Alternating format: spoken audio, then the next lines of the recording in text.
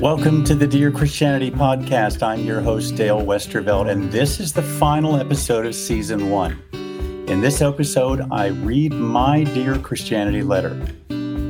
We'll spend a handful of episodes in Season 2 unpacking the letter you're about to read, but without further ado, let's dive in.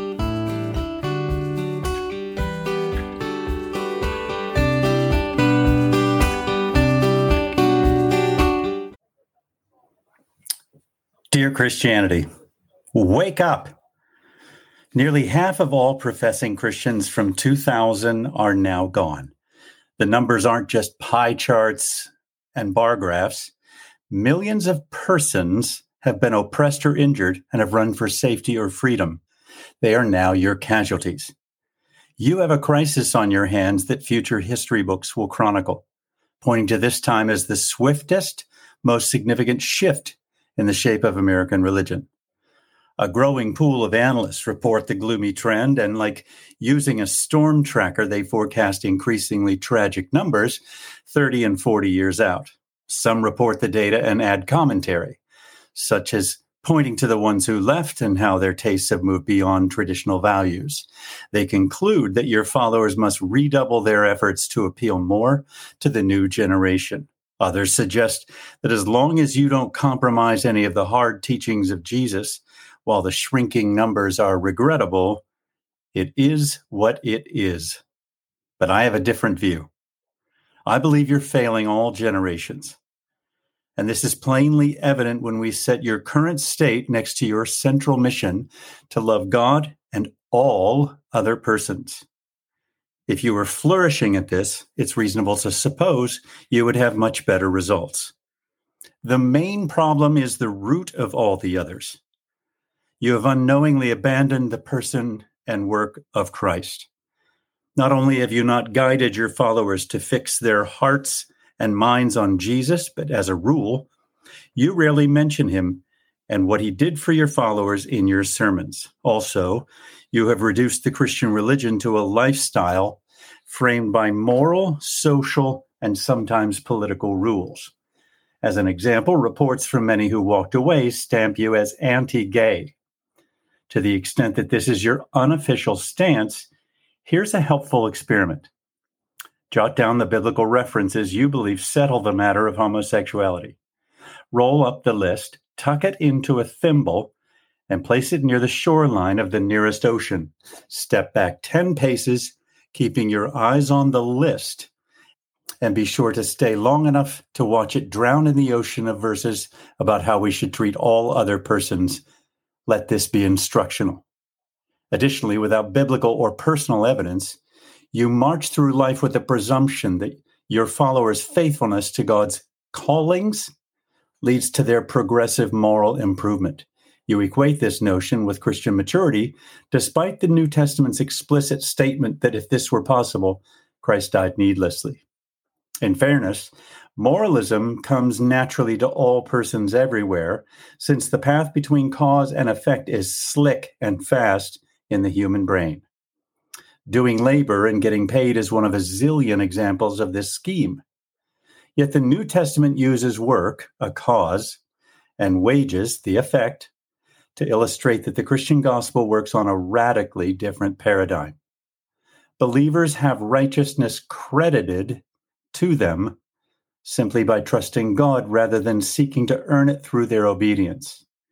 It should liberate them to know that their righteousness is the cause and their obedience is the effect. Related to this, you have trained your people's eyes to see only the Bible's rules and not the gospel's promises of liberty, hope, and peace. No one can suggest the laws aren't in the text, but if you took to heart that your followers are no longer under the law but under grace, it would help them read the commands through the brighter and softer lens of the gospel. As a practical illustration, consider guilt.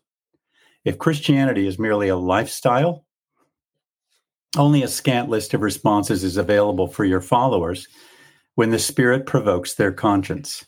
They can either wallow without peace and confidence or gird themselves to try harder and be better. Neither of these are the point of the Spirit's prompting, nor are they constructive responses. God's loving kindness is conveyed through the Holy Spirit in order to draw your followers to come to him for mercy and renewal. Let them breathe in the clean air that billows from 1 John 2 and Romans 7. Help them want to run to Christ and make veritable snow angels in his mercy and his goodness. Be sure they know that if they must make 1 or 100 angels a day, the gospel and the Holy Spirit will renew them every time. Fortify their faith to reject the straw man argument that if they dare make grace too great, they will glide down a path of hellish living. Their faith affords them lavish benefits, such as union with Christ, freedom from sin, and the lively presence of the Spirit. Help them see all of this and watch them glow with light and life, and luscious fruit will fall from their branches. Too good to be true? It is exceedingly good, but I encourage you to resist the impulse to reject it because of its goodness. Concede that liberty of conscience is not just superior to guilt-driven slavery in theory. Follow Paul's encouragement to the Colossians to let the peace of Christ rule in your hearts. Consider love, joy, peace, and kindness, fruits of the Spirit and life-affirming traits. Compare these to the data that you are perceived as anti-gay, too political, narrow-minded, and unloving, not life-affirming traits. The disparity obviously reveals that you are not on the right path. If the fruits of the Spirit were growing on every branch, can you imagine your sanctuaries bulging rather than shrinking nearly by half? You and your gatherings would be irresistible. The gospel is the extravagant message that Jesus did a cosmic swap on Calvary's cross. He took all your sins in exchange for giving you his perfect righteousness. The benefits of the trade belong to you solely because of the gift of faith. The writers wonderfully present this gospel throughout the New Testament. Once you see it, you will see it on almost every page. Pray for the eyes to do so. Note that I am not addressing this letter to Christianity per se, but to your contemporary state and expression. I've loved your gospel for many decades, and if you were feeding on it, manifesting it, and giving it away generously, there would be no need for anything but an effusive thank you card. Also, I'm painting with a broom. Not rendered here are the needles in the haystack churches where grace and Christ's finished work are the focus of every gathering. Urge your leaders to seek out these communities and emulate their steady diet of Christ, faith, joy, and freedom. This strategy alone will begin to turn the tide. Your best days can still be in front of you. If you will take these 2 suggestions, you can swing the pendulum back in your favor. First, return to your roots in the gospel of faith. Recognize that faith is not a teeny affirmation that Jesus is God's Son, a preliminary nod so that your followers can move on to the real business of Christian living. The Bible says so much about faith because of its central importance to the church and the Christian gospel. Faith is a gift of God. Faith makes us pleasing to God.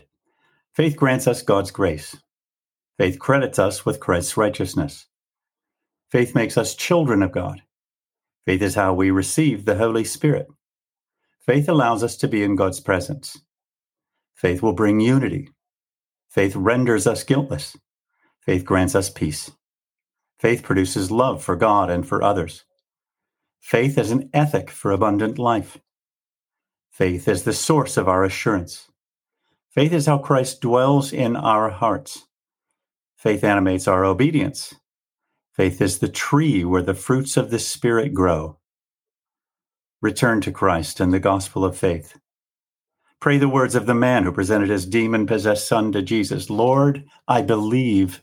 Help my unbelief. Second, receive James's admonition to pray for wisdom, which is comprised of 2 vital ingredients: knowledge of God and knowledge of yourself. Each of these have a filling out and clarifying effect on the other. As an example, Paul compares God's perfection with his own limitations and troubled conscience about his imperfect daily living. This wisdom causes him to fly to Christ for rescue and to give thanks to God. In closing, I commend you to try this prayer, much of which Paul prayed for the Christians in Ephesus. Blessed be God, the Father of our Lord Jesus Christ, who has blessed us in Christ with every spiritual blessing. In him we have redemption through his blood, the forgiveness of our sins, according to the riches of his grace, which he lavished on us. When we heard the gospel of our salvation and believed in him, we were sealed with the promised Holy Spirit, who is the guarantee of our inheritance until we acquire possession of it to the praise of his glory. We pray that God may give us a spirit of wisdom and revelation so that we may know him better. We pray that the eyes of our hearts may be enlightened in order that we may know the hope to which he has called us, what are the riches of his glorious inheritance in the saints, and what is the immeasurable greatness of his power toward us who believe, according to the working of his great might that he worked in Christ when he raised him from the dead and seated him at his right hand in the heavenly places.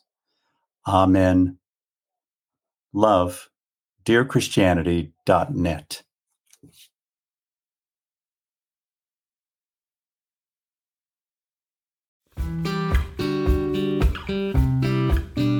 Thanks so much for stopping by. I'm Dale Westervelt. Please check us out at dearchristianity.net.